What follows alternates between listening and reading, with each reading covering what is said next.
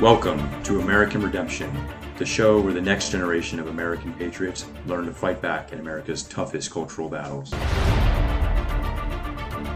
Welcome to American Redemption, episode 19, very special episode today. We have my mom on as a guest, our number one fan, who's very behind on listening. Only 2 episodes behind. Andrew. Hey, Steve. This is episode 20. Oh, oops. Episode 20. That's all right. We also have a live audience today. We have the rest of my family around on their screens. So, yes. What was the joke I made earlier? I don't know. I didn't know you made a joke. We're something for the radio station. Oh, you said your first radio appearance. This is my first radio appearance. Which I guess, yeah, that's an oxymoron. Which is technically an oxymoron. Because if you don't really appear on the radio. Yeah. Could that be an oxymoron? I guess so. I don't think so. Okay, I guess it's not. Samuel. The resident encyclopedia says no. Well, Mom, what are you here to talk about? Well, I'm here to talk about motherhood with you guys. Because I have... that's an area of expertise for me and Steve. Yes. I listened to many of your episodes. I know that you have a very large population of males on your radio podcast. It's 80-20. We have 20% female listeners. Okay. And then what percentage of females who are actually on your show? 3 out of 20, I guess. Okay. So it got me thinking about how you guys are all just like really awesome guys, the people I listen to on your radio show, including you and Andrew, Stephen.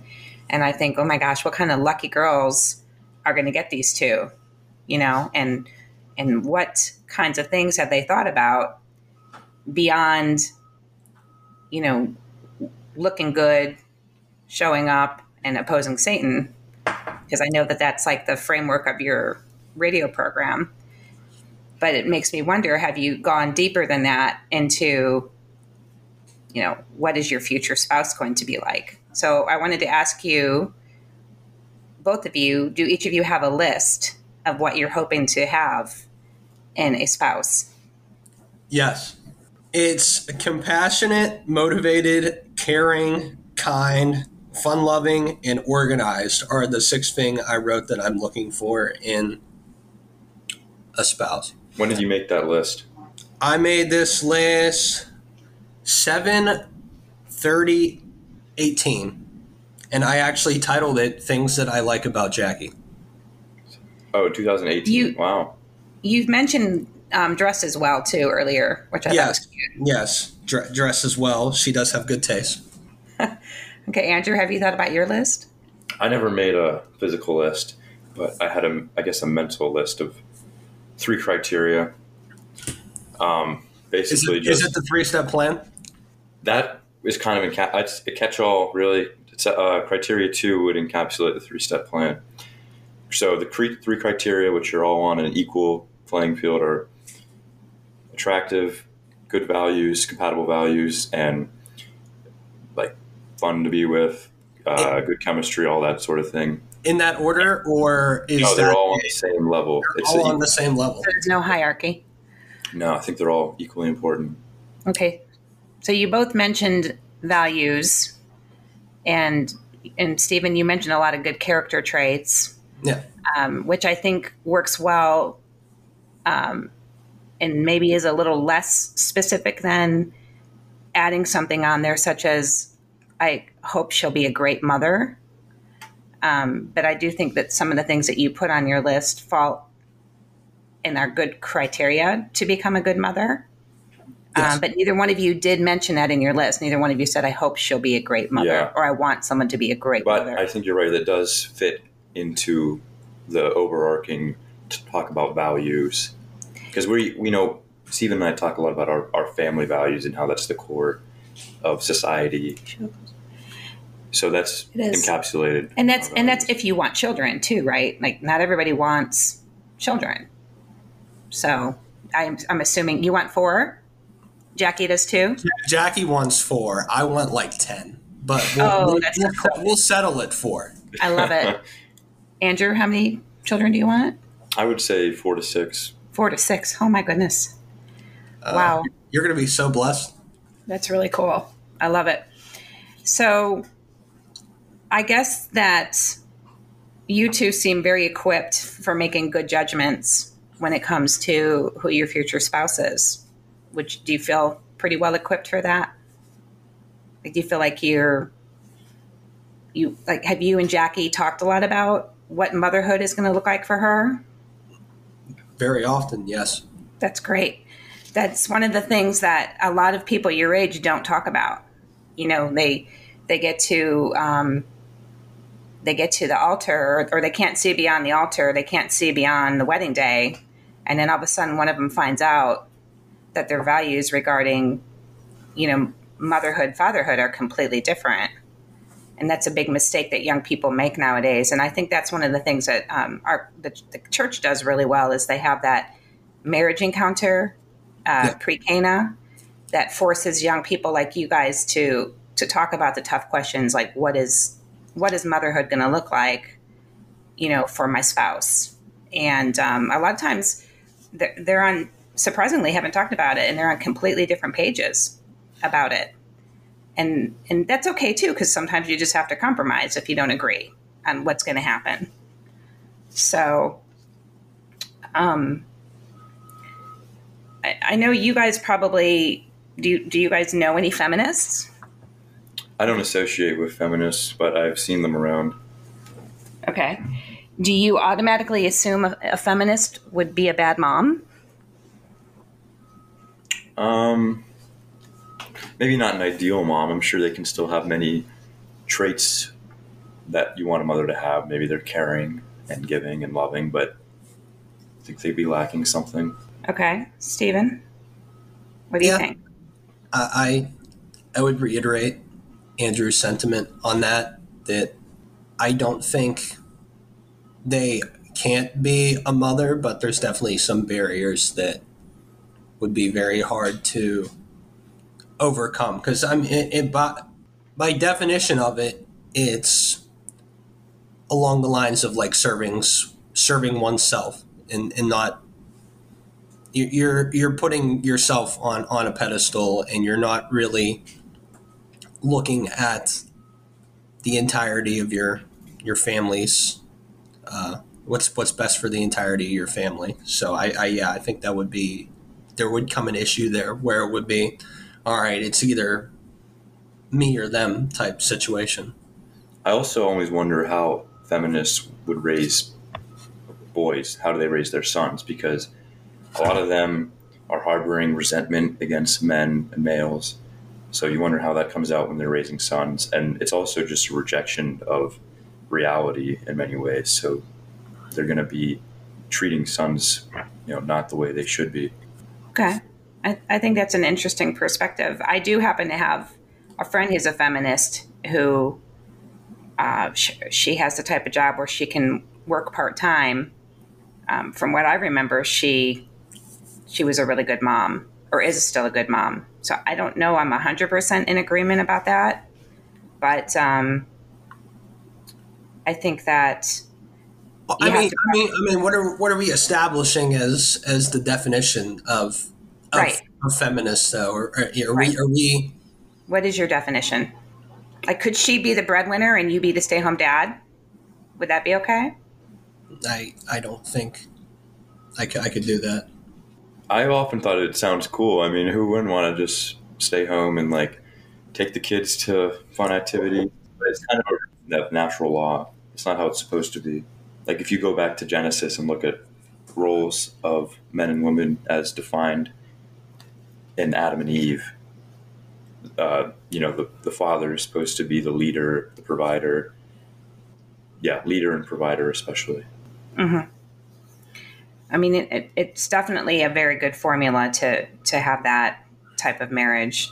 And I will say for myself, I had a career. I was a teacher, and I also have a master's in education. And it was never a question for me of what motherhood would look like. I wanted to be with my children all the time.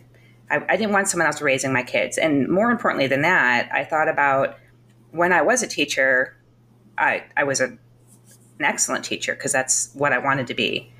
But I also wanted to be an excellent wife, an excellent mom.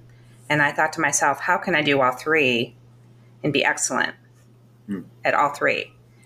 And for me personally, I couldn't. I could not be an excellent teacher, an excellent wife, and an excellent mom. So something had to give. And thankfully, my husband and I were in agreement that, my career would give and I would work on being a mother and a wife and working towards being excellent in those two things.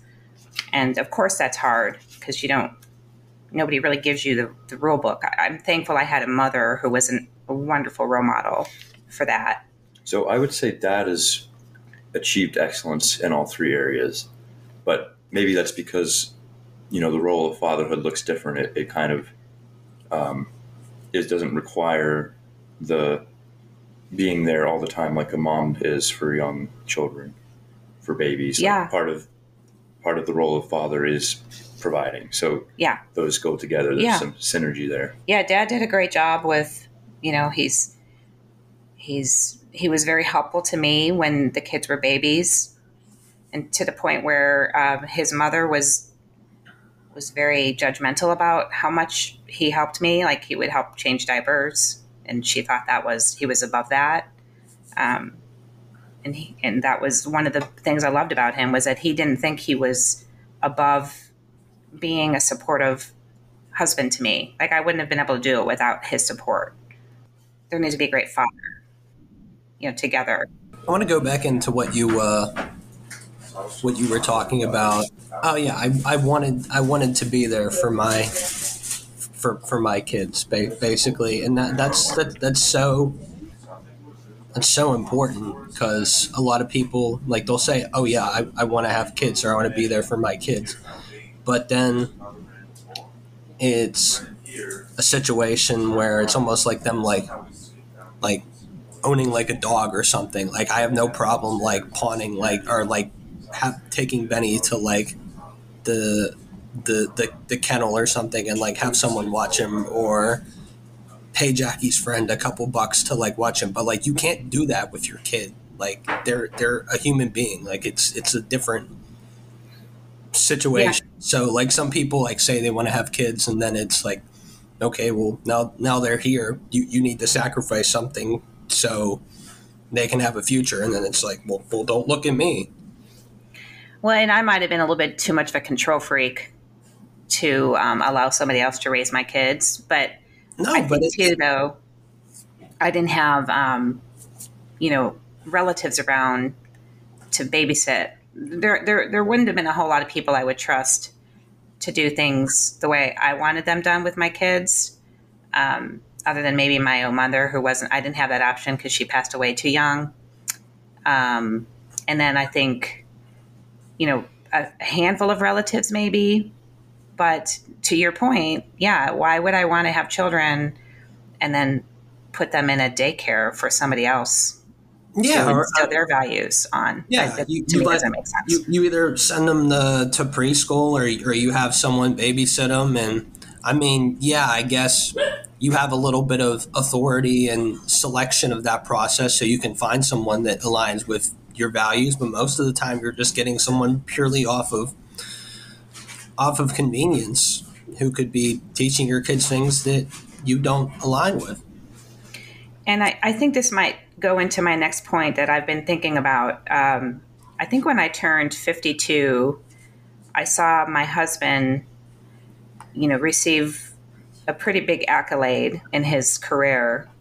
And I used to watch my husband go off to conferences and go off to work every day.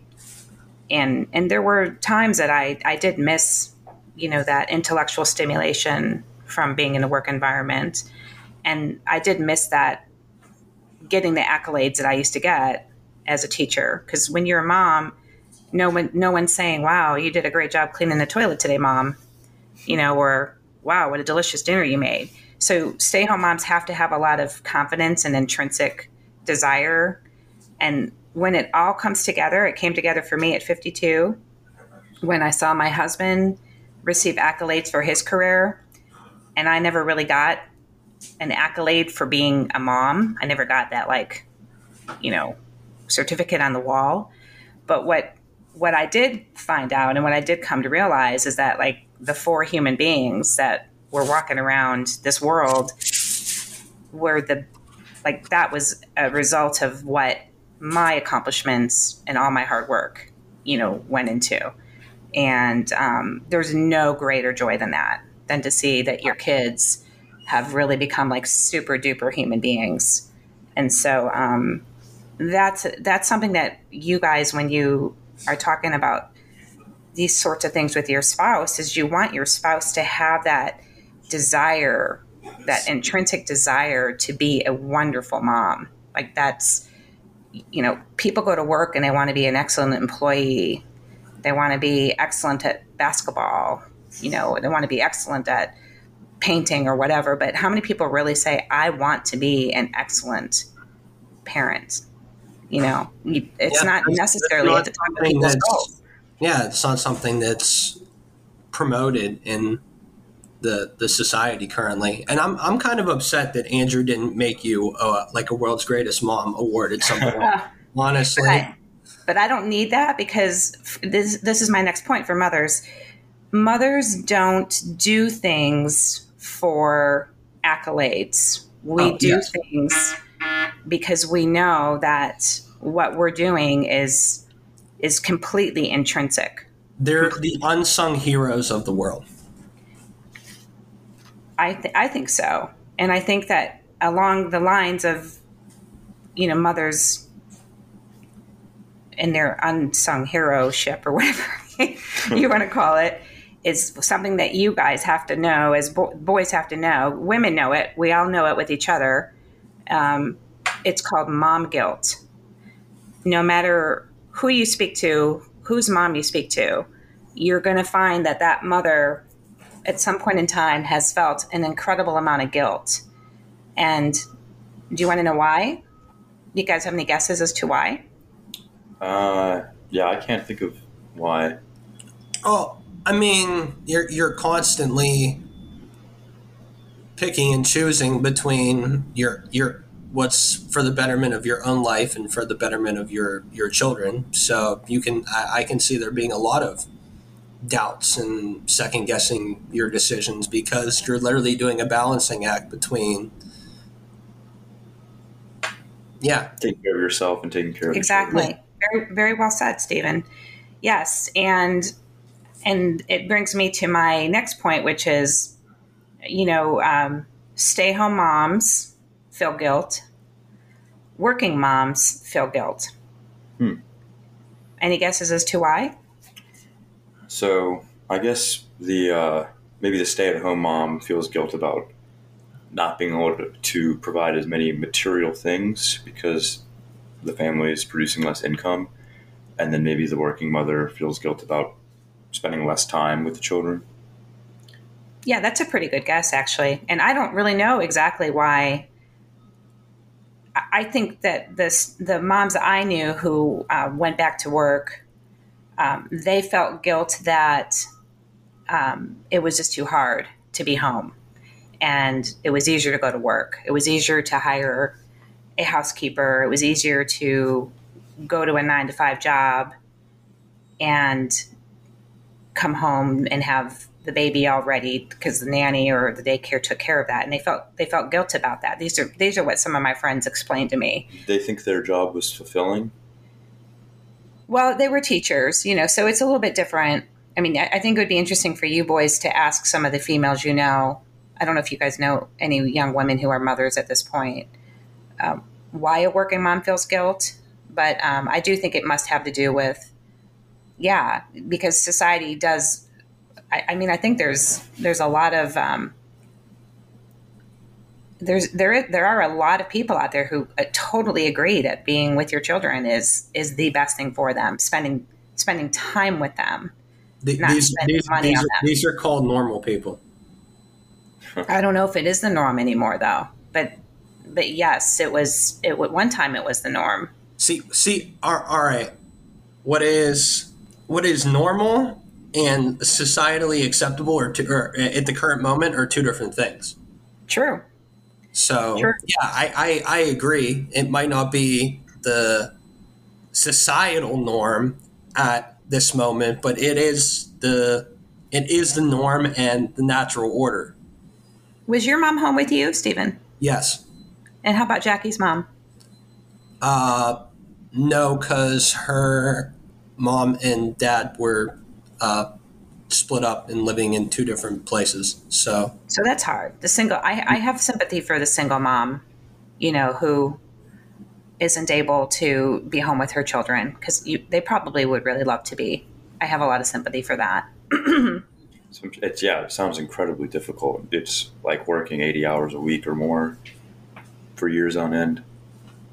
I've always had a big heart for the single mom, and I always have felt like if the government were to get involved in anything, I wish they would get involved with helping single moms be able to have an income to be comfortable enough that they could be with their children still. I would worry about that encouraging more divorce, though. Like, You do? yeah, I would. Yeah, I think actually the welfare state has created more single mothers than we would even want to believe is true. it's true. Okay. Well, and I will say this: I do know that there are a lot of college scholarships and decreases in reduction in tuition and things like that. That it would be nice if single income married couples could get, like, for example, my parents, we had 9 children in our family. Yeah. My dad was a blue collar guy who worked for AT&T, and my mom was also a teacher who stayed home with us. And we didn't have any help at all. We lived a very, very modest, is that the right word? Life. Yeah. We all drove around in a Suburban, big, ugly, orange burnt Suburban. And all of us had jobs in high school. And my brothers and I paid for our own college education. I don't regret that. I think that that's helped me become good with money management. And I definitely advocate kids, even if your parents can't afford, I definitely advocate, paying your own way for as much as you can. So I'm not trying to say that, if to go back in time, I wish we had gotten a lot more from the government. I'm not saying that at all, but I'm just saying that I do think if there's young couples out there now who want to be able to stay home, one of them, the mother, I do feel like the government should be a little bit more willing to give out some type of financial assistance or loans. I don't know, maybe they do. I think this is contingent on them ending things like no fault divorce. Yeah, true. But yeah, it is a lot harder today for a single income family to raise a very large family. It's still possible, but it's a lot harder. And it's also just not encouraged by the culture anymore. But we do see very pro-family policies in places like Poland and Hungary, where there's, giving loans, big loans with low interest rates to families with like 4 or more children, or they're not charging them any income tax and they're giving them big tax credits. I think that's really good. We like policies that would encourage big families. Are you guys seeing girls in your age group that want to have large families? Yeah, I don't know if it's just because I'm in kind of a bubble of like Christian conservative type people, even if they're not explicitly into politics, they just have the values. But all the young women I know want to have big families, even if they came from small families themselves. So it seems like there was like a gap where maybe our grandparents had big families, and then most people my age came from small families. but then they want to have two parents, two kids, like the standard suburban American household. Yeah, but then a lot of those kids who came from the 2 or 3 kid family really now want to have really big families. So it's really interesting. That is interesting, and I wonder why. I mean, it's almost to give your kids something that you never had. I mean, that's a lot of things with people. It's like, all right, I guess the deficiencies in your life, you want to be able to provide a little more of that for your child. I think that's a very natural thing. Like I've went through, you go through some sort of pain or trauma as a child, you don't want your child to also go down that same route. Yeah, so you rarely hear a only child say that they only want to have one child because they thought it was so boring. Yeah. Lonely. Yeah, all of those things. Well, and in education, we always say you very rarely learn from non-examples, but there's a very good example of somebody who doesn't want to do what they grew up doing. You know, I would say Andrew, and it sounds like you too, Stephen. How many siblings do you have? Just one, just my brother. Okay, well, there you go. That's interesting. You want a large family. You had just one brother. Yeah, Did you say you had 4 to 6 kids? Yeah. Okay. Andrew said 4. I said Jackie wants 4. I said 10. So we'll probably meet in the middle. So, okay, why? I just reject the notion that having more mouths to feed is a bad thing. I mean, my grandpa, my dad's one of 9 kids as well. He's the oldest of 9, and my grandpa fed all of them off of one income. And my grandma loved being around the kids, and I mean, you're saying that it's possible, which is good because you're saying what the culture doesn't really want people to believe, but why do you want so many kids? I would rather raise more kids than have less kids and let other people who don't have as good of maybe a value system that we do, as people who we believe that we're good people, and as Christian conservative people, we want to reproduce and spread our seed, and therefore spreading our seed of influence throughout the world, country, and throughout the world. So really, you just want to influence America. Kind of the opposite of all the illegal aliens coming in. He wants to combat illegal immigration. We want to create a hierarchy that is natural and good, and spread the kingdom of God, and spread what we believe is good and true throughout the country. So if I have 6, 7, 8 kids and they all disperse throughout the country, and then they have like 6 or 7 kids themselves, well then after 2 generations, there's 42 people like me and Jackie out in the world. Just think about that, Andrew. Think about how epic that is. Yeah, very cool. That would be great. And when you're talking, it made me think about how the saying, when I was 1 of 9, that would often come up. There were always a couple questions that came up. One was, are you Catholic or Mormon? Yeah. And the other question was, do you guys live on a farm?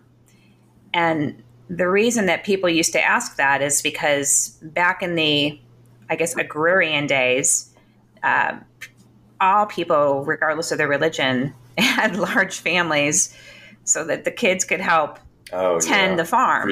Free labor. And so a lot of people would look at a large family and say, oh, I guess that's why you're having all these kids. Very few people would admit to what you just said, which I think is which is very true, actually. It's probably why my mom wanted 9 children. I'm pretty sure. So, yeah, you call it an admission, but I just think that's an inherent truth that most people won't talk about. It's like, oh, I've always just wanted to have a big family. It's always a little bit of a cliche, but you could just come out and say, yes, I want to have heirs, and I want more people like me out in the world as opposed to people like them. But a lot of people just won't say that. Well, some people really do just think it'll be fun, and it'll be fun. Yeah, we'll get like an old like stagecoach and like pour all the kids. It's like, yeah, well, I mean, I don't know that. I know many people who think having a lot of children would be just fun in the stagecoach, but I don't know. Do you think it's a trend in Hollywood right now to have larger families at all? Like, doesn't Angelina Jolie and Brad have like 20 kids? I don't know. I do see on like Instagram and stuff, there's some really big families that have big followings. So maybe there is a reaction to all the small families of the 80s and 90s and 2000s, and now people think it's trendy again. Yeah. I would say yeah. I would say what we were talking about earlier, that's kind of a natural reaction to people having smaller families. Like me and my brother only have each other, and I don't necessarily want that for my kids. I mean, my dad's one of 9 kids, and they're all wildly successful. So I think it's possible to have a large family. And again, this adage of, oh, well, there's too many mouths to feed, or like it's too hard. Yeah, unfortunately, our systems as they are now, like the government has made it increasingly hard for people to have more and more children and survive off of a single income. But it's doable. If you can believe it, like you can achieve it. I know that sounds like cliche, but like, yeah, get a plot of land. Yeah. I have 2 points that, you always spark something, and I try not to forget what I'm going to say. You said your dad, well, my mother, who was one of 2, that's why she wanted 9 children. I mean, she's a devout Catholic too, but she wanted 9 children because she was lonely with just one brother. She never wanted to be lonely. So, she died never lonely. But the second point is that, as far as my brothers and I, back then, okay, yes, college was more affordable, but I paid for my university 100% myself, through working, during college and going to school. Now, granted, I was a teacher; I wasn't a doctor. But, college tuition. Oh, just and interject. I had loans. I know the cost of college tuition is the inflation of that is horrible. Yeah, it's 4 times the rate of inflation. Like, that's unbelievable. But I do think, and not to say that, I don't think, what I wanted to say is I don't think I came out a worse person because I came out of school with loans to pay off, or that I worked during school.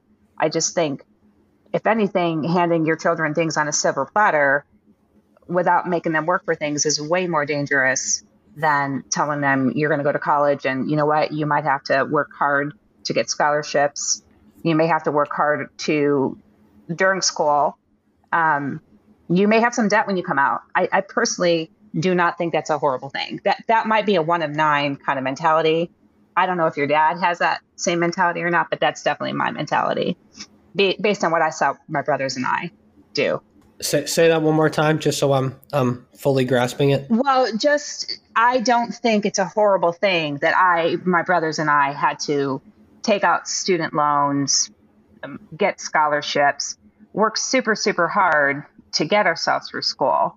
I wouldn't want to hand things on a silver platter to my children, even though I can. I don't want to. I don't think that's good for kids. I don't think that them being handed things without working hard is good for them. And that might lend itself more to the larger families too, where, you do learn how to share more. You do learn to be less entitled. You have to be a giver in a large family. 100% agree. Yeah. So, I see where you're going with that. I have a slightly, I guess, different take on that. Yeah, my dad and all of his brothers and sisters, except one, all went to Pitt, and one of them went to Temple. And yeah, they worked jobs during school and everything like that. My counter argument to that would be what we just talked about, is that the tuitions went up 4 times what inflation is during that time. So to put that 4x amount like over a kid's head, like if college is costing like $80,000 now to get someone through 4 years of undergrad, I mean, that's just not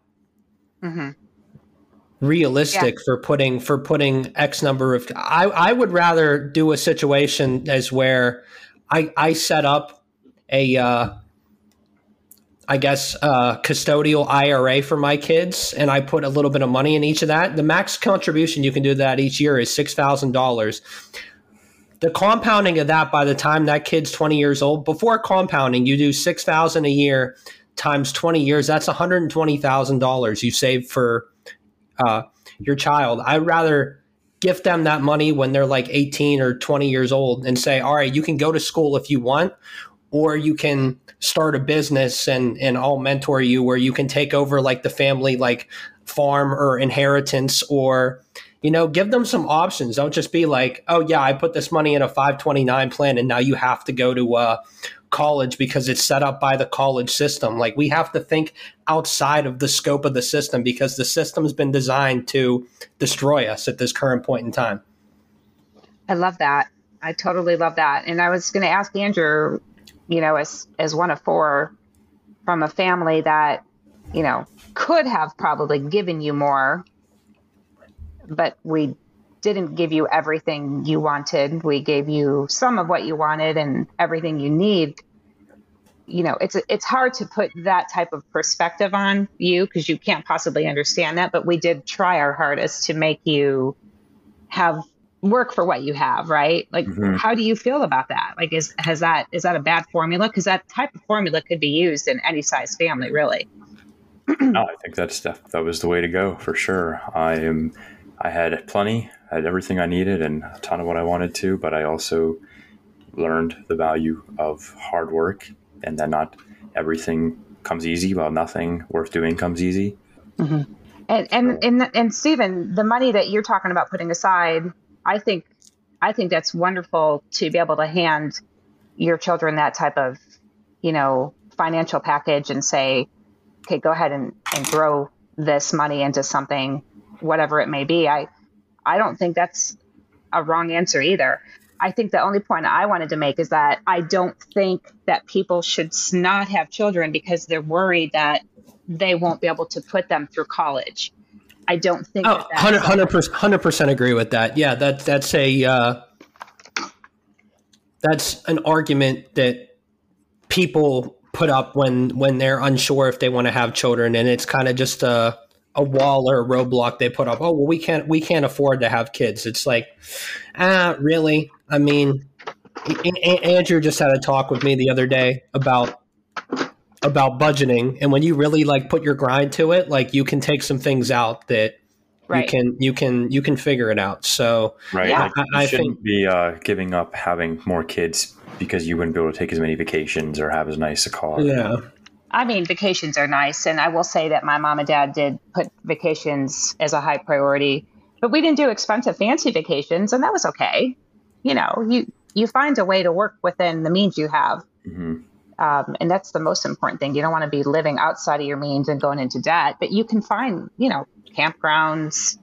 100%.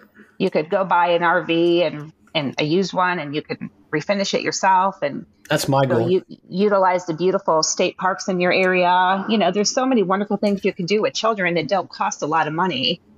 So I do not believe that you have to be super wealthy to have a big family. It's true. When the podcast makes it, that's my goal, is to have an RV and drive the kids around the country and teach them American history, and, you know, just phone in Andrew and record an episode. And that would be cool. I look forward to knowing you then. Live from the Grand Canyon. Yeah. It's a really cool trend right now in America. Oh, so have you guys ever heard of a Easter sunrise mass? I have not. I have. So our church down here is doing a mass at 6:30 a.m. on Easter Sunday. On this, this guy gives him his farm every year on like 2 acres of land, and like the priest like has the altar facing the people, and the sun is like rising like behind them. It's so cool. Nice. Oh, I love so that. Cool. That is really neat. So I'm excited to come home, but I'm kind of bummed out that I'm going to be missing that. But at some point when I'm down here, I'm going to have to make sure I make it to that because that sounds just awesome. Oh, it really does. I love that. Yeah. So I think we were going to maybe circle back to one of the points I had wanted to talk to you guys about when it comes to, mothers. And I think that, let's see, I wanted to, Andrew said I already touched on mom guilt. Yeah. So I don't think I need to go back there. But I think another thing is most moms are givers. They are. There's no way you can be a mom and not be a giver. And I think if you're looking for the perfect future mother for your children, make sure she's a giver. Well, even more importantly, make sure you're a giver too, because you both have to be givers. If you have 2 givers, it's a wonderful formula. If you have a giver and a taker, the giver is fine for a while, but what do you think happens after a while when one person is giving, and the other person is taking? Yeah, what can happen, you think, long-term with that? Especially not only in a marriage, well, first and foremost in a marriage, but then with children. There's a lot of resentment brewing there. Yeah. Exactly. But So that's to what a extent huge. can people change? Maybe someone becomes much more of a giver once they. Yeah. I guess everyone probably becomes a giver more so when they have a family. Well, motherhood will definitely make you more of a giver. It will. So how, like, maybe someone is kind of a giver, but not really. How much can you factor in someone's ability to change? I mean, there's some huge warning signs, I think, when you're dating somebody that you can see, I think. And a lot of people ignore. I mean, Sophie and I are watching this show right now. It's called The Ultimatum. It's not a very appropriate show because I don't like some of you could tell it's not Christian based, but it has some very good, it just has some good ideas in there of how couples, like so many couples, end up staying together because the girl wants the ring, she wants the wedding dress, she wants the beautiful wedding, she wants and wants and wants, and the boy wants to give that to her, but they're ignoring all the very, very important signs of what's after the wedding day. And they just think, oh, well, just get divorced, And so I do think, Andrew, to answer your question, there definitely are warning signs when you're dating somebody. If they're too much of a giver. I mean, on Daddy's and my first date, I offered to pay for my own way. He made a lot more money than I did. And from this day forward, we're both very giving of things and we don't tit for tat, so it's very important to, I'm obviously you're a giver, Stephen, right? And so is Jackie. So. Oh, she's best giver that I know. Andrew can attest to this. And make sure you are too, because if she's with a taker, it's going to wear out on her, so. She made an Easter basket for the girl that lives in the apartment complex across the way from us. And like, she maybe talks to her like 1 time a week. That's sweet. That's a good girl. Yeah. It's hard to find girls like that who are, well, boys too. I mean, I don't want to make this just about the girls have to be, because like I said, it has to be 2 givers. We know people, they're both takers. I mean, I guess if you have 2 takers together, 2 selfish people together, I guess somehow that works because they just take care of themselves each. I don't know. We know people like that. I don't know if they end up divorced or not, but doesn't sound good. I know several people who they're both selfish, and we're like, how do they do that? How does that work? But somehow I guess it works. I prefer not to be like that. I think, Stephen, if you were to talk about your toolbox at every time you have a podcast, you bring up your toolbox. Do you guys have any ideas of what you'd want in your toolbox for your the mom, the wife, the mother of your children? I need a second to think about this one. Oh, really? I thought you would jump all over that. I thought you'd have a bunch of I have a ideas. couple in mind. I didn't know if you wanted me to just say what I had in mind. Yeah, go ahead and go Okay. ahead with that, and then if something sparks my mind, Okay. I'll come back. Okay. I think a mother's toolbox should be full of faith and works, a support system, a helpful and present husband, and most importantly, good self-worth. You guys want to add to that? I want to go That's a pretty- over it again? That's Yeah, I want to hear him one more time. Okay. Faith and works. Faith and works. Okay. Support system. Let's explain each one a little bit. So faith and works. Okay. Okay. Well, That's- a lot of faith and works is sort of your foundation. You have a foundation of a faithful upbringing and with a God-centered life. And through that God-centered life, you become a volunteer, you become a doer, you become a giver. It's a good combination of things. Our faith is completely interlaced with faith and works, and how we apply that in our lives. And then the support system, I bring that up because I did not have a support system. We were military, and we moved down to San Antonio. We moved all over the place, and I had 4 little children with nobody to help me. In fact, Samuel said his girlfriend Caitlin says she would never be able to do what I did, and I don't recommend it. I do not recommend having children without a support system. I'm not saying that, the support system should be taking care of your children, so you should go to work. I don't mean it in that way. I mean a support system that when your wife or you are having problems, or not problems, but support with the children. Someone to take the kids out for ice cream, someone to watch the children on a Saturday night so you guys can go out on a date. Somebody who can come over and cook dinner with you, that type of thing. I definitely think that that's very necessary. Number 3, a helpful and present husband. I think if you're married to somebody who's so concerned about only making money, we all know about the workaholic dads of the past, came home from work, turned on the television, went into their dens, were never really present. That's not good either for the mother and wife. That's a lonely world for her. And then this one I feel is so incredibly important, that your girl has good self-worth. She's confident. She knows who she wants to be, what she wants to do in her life. She's got, hobbies. She's got education. It doesn't have to be a college education. It could be, she wants to become a pastry chef, or she wants to cut someone's hair. That's fine. But she should have something to do that helps keep her brain stimulated and helps provide herself good worth. You don't want her to be too vain. That's not good either. But just somebody who feels good about herself. You would call those the 4 pillars of motherhood? I pillars, maybe, yeah. I think so. Yeah. I think so. I do. I can't think of anything else. Steven's decided to take them out of the toolbox and make them pillars instead. I mean, they're pillars. But you were talking. Yeah. I mean, I don't know they would fit in your toolbox if they're pillars, but could we call them? What do you think, Steven? I don't. Is it too much to expect, or no? I'm.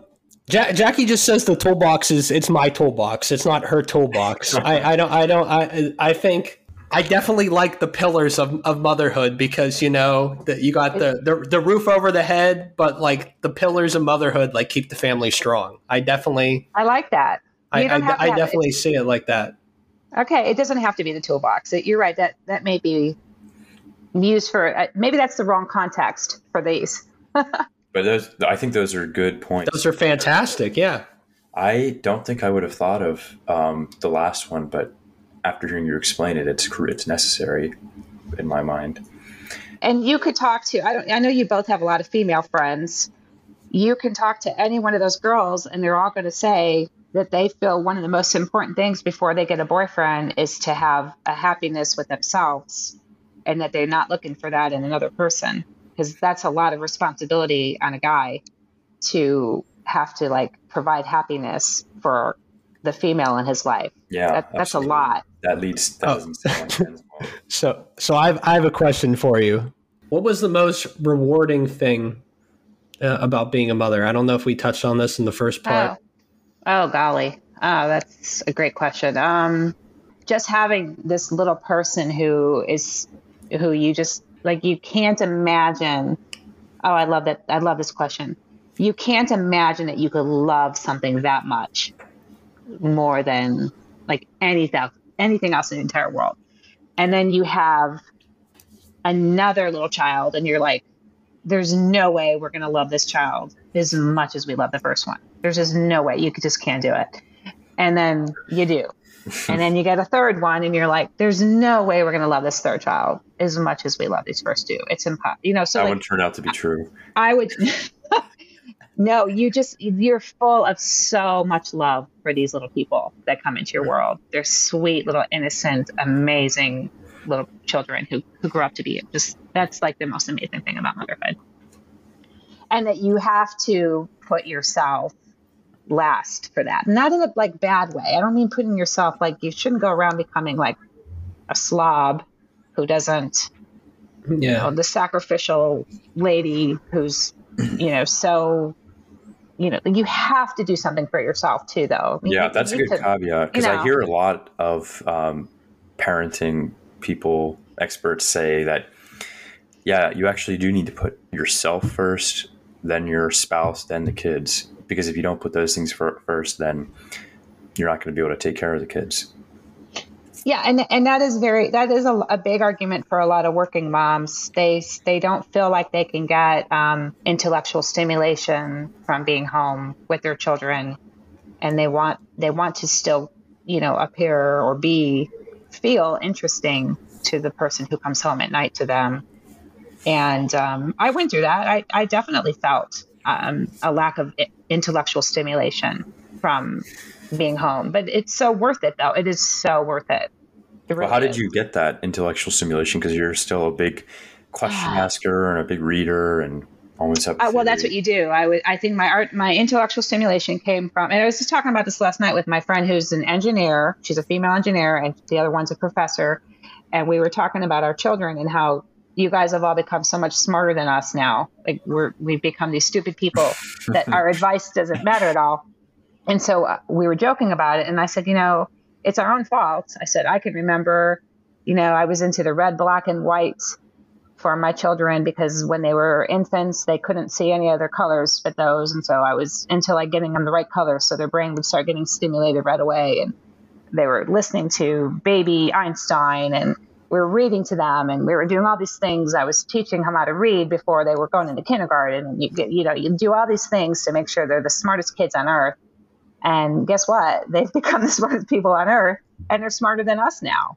So that is where the intellectual stimulation does begin. As a mother, you're doing everything you can. You're taking your children to music classes so they can play a tambourine and sing songs. You're going into play groups with other mothers who are providing. I had some amazing other mothers in play groups with me. I had women who used to be nurses, one who used to be a pediatrician, other teachers. I had just an amazing group of friends when the kids were babies that we all went to each other's houses and had play groups.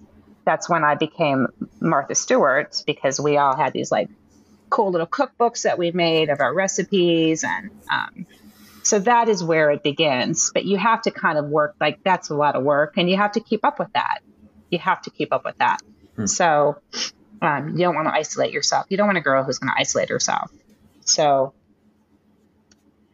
and then intellectual stimulation later on in life is maybe, I went through a phase where I was missing maybe teaching, and I wanted to go back and get my PhD at some point. And I started thinking, I've got this husband who's a doctor and he's so interesting, and I'm just his mother, so you definitely go through that as women, where you just don't want to feel like you're this person who's sitting on the couch eating bonbons, So but that all plays into the self-worth of her. She has to have self-worth, but you don't want her to feel like she's so important that she's got to leave the kids behind so she can go get her PhD and go off to, all these trips so that she can that's a little bit too much ego in my opinion. I guess there's a fine line, but we definitely don't want wives who are just going to be sitting on the couch watching reality TV all day.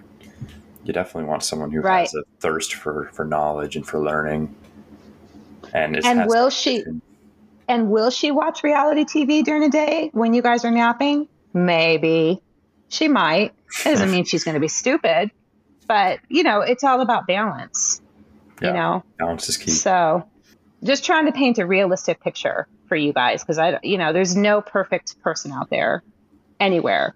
Andrew could probably tell you 100 different times where he thought, maybe his mom's got a little crazy, or maybe she's got depression. Who knows? You're going to go through all that stuff. And that's where the support system comes into play. Do you have a good support system? I have a theory that all moms who have sons become crazy. Sons just make moms go crazy. It's true. I mean, define crazy, but I don't know. Well, and then again, back to faith and works. One of the biggest things was getting involved at the church. As soon as we moved, I joined the church with the kids. I volunteered at Vacation Bible School. I got to meet other Christian mothers that way who had wonderful children who my kids connected with. I really believe the church is a wonderful, wonderful beginning to one of the pillars of motherhood. So, it doesn't just start with, these people go to baptism.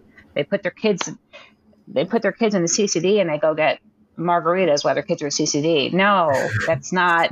I know people like that. No, that's not what it is. You ingrain yourself into it, Yeah. So it is a tall order for women, but I think that it's worth it if you make a smart choice. All right. It's worth it. Motherhood is worth it. America is worth it. You heard it here. Well, look at the two of you, how well you turned out. Stephen, I'd love to meet your mom one day. She's probably amazing. I mean, look at you. You're a great guy. She's a wonderful woman. So, but do you guys think that stay-at-home moms are judged by society in a bad way? Yeah, a little bit. There's some stigma. I'd say there's some stigma around it. But it seems like it's become the minority. So whenever I do hear that someone's a stay-at-home mother, or even that they're like someone at work, spouse works part-time instead of full-time, I'm like, oh, nice. That's awesome. So some people see it in a much more positive light.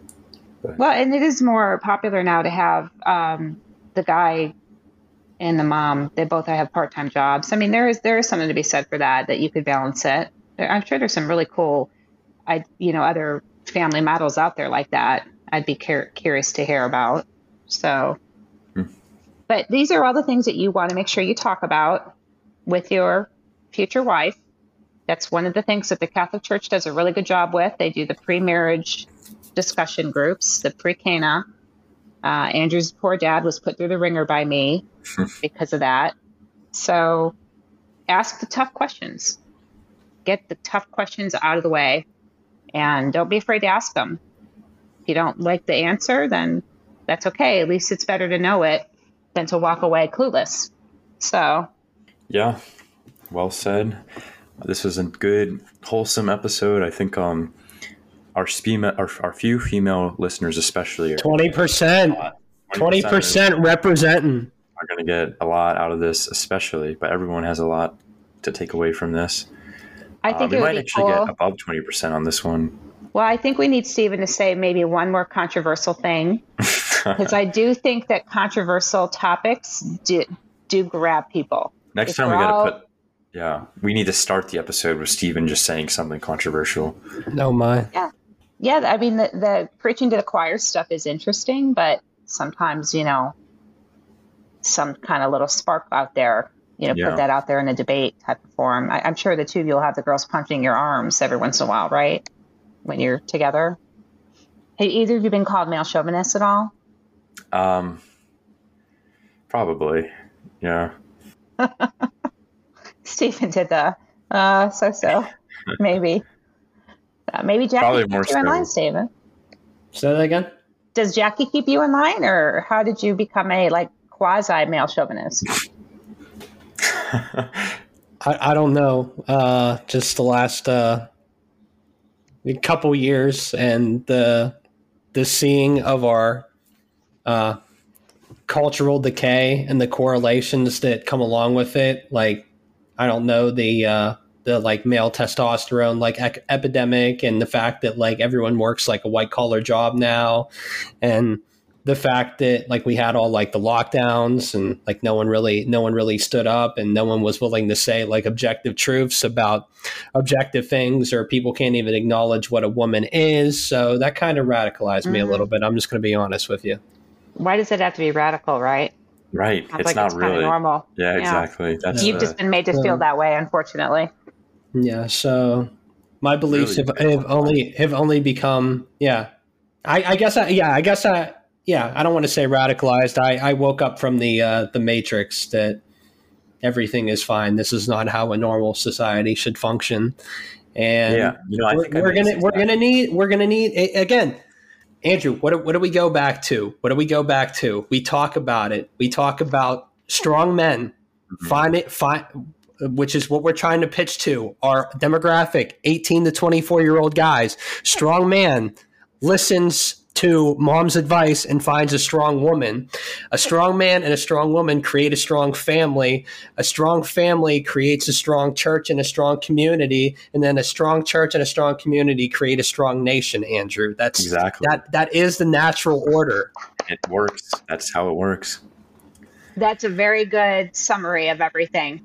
Well done. I said that in one of the other episodes, so it's become one of my it's one of my cliches at this point, but it rings true when we're talking about one of these it's topics. The secret formula. It is the secret formula. Yeah. I should put that on a shirt too. It needs to be a little almost a little diagram, wheeling around, and then it's America's great again, and it's just down here, but it starts with you. It's just you up in this little corner, Mm-hmm. Yeah. I like that. You probably would I would buy that shirt. We're gonna start making shirts soon because we have a lot of ideas. You know what? Samuel's girlfriend has a cool little yeah, I was gonna get some designs sent to her. Does she listen to the podcast? Is she a 20%er? I don't know. We'll have to ask her when I will tell you this, though. There are some people that are in line ahead of you, Andrew, for T-shirts by her. Ooh. And it's called, they're called the Fun People Club. Uh-oh. And I can't remember if that's the name I gave our club or not. I'm always changing the name, but we're ahead of you guys. We're going to get Caitlin to make us T-shirts. For the Boring Middle-Aged Adults Club? The fun you know what? My friend was taking pictures of us playing dominoes last night and sending them to her college-age daughters because she wants her daughters to see that people our age have fun after you raise your children. There's a lot. Sometimes I think adults have more, middle-aged adults have more fun than our age group, the Gen Z millennial types, because everyone's oh, what did you go do? Oh yeah, I went and listened to some music at a bar and held a beer really close to my chest and had 35 people around me who I don't know. But then you see all these middle-aged people they have nicer homes because they've saved up more money, and they have a little wine night or something. They're playing dominoes or something like that. Mm-hmm. So yeah, I can see it. That's what you're working towards. But I do think that Andrew. Yes, I'm working towards playing dominoes. Yes. Huh. Yeah. What are you gonna say, Mom? I think Andrew has a pretty good social life right now. And I will say that is another one of the things that makes a mother happy is when her kids have a fun support group and good things going on in their lives. So yeah, he does good stuff. I live vicariously through him lately. Well, let's wrap it up. Thanks, Mom, for coming on. It's fun. Thanks, everyone, for listening. Go ahead and subscribe to the podcast if you haven't already, but I know most of our ardent listeners have already. Give us a 5-star review. We are on all podcast platforms at this time. And yeah, show some love for Andrew's mom, our Resident mom of the podcast. Yeah. Round of applause. I'm working on getting other moms on board. Nice. So yeah, send this to all your friends with baby fever. Exactly. Pillars of no, Stephen and I and other the 20%ers. The 20%ers. Oh, You need to find a woman and send them this podcast and explain the value of motherhood, because strong mothers are inevitable when we retake the country. It's just the natural order. Yeah, strong mothers will be attracted to boys like you guys for sure, and all the boys who listen to you. That's a guarantee. All right, thanks everyone. See you next time.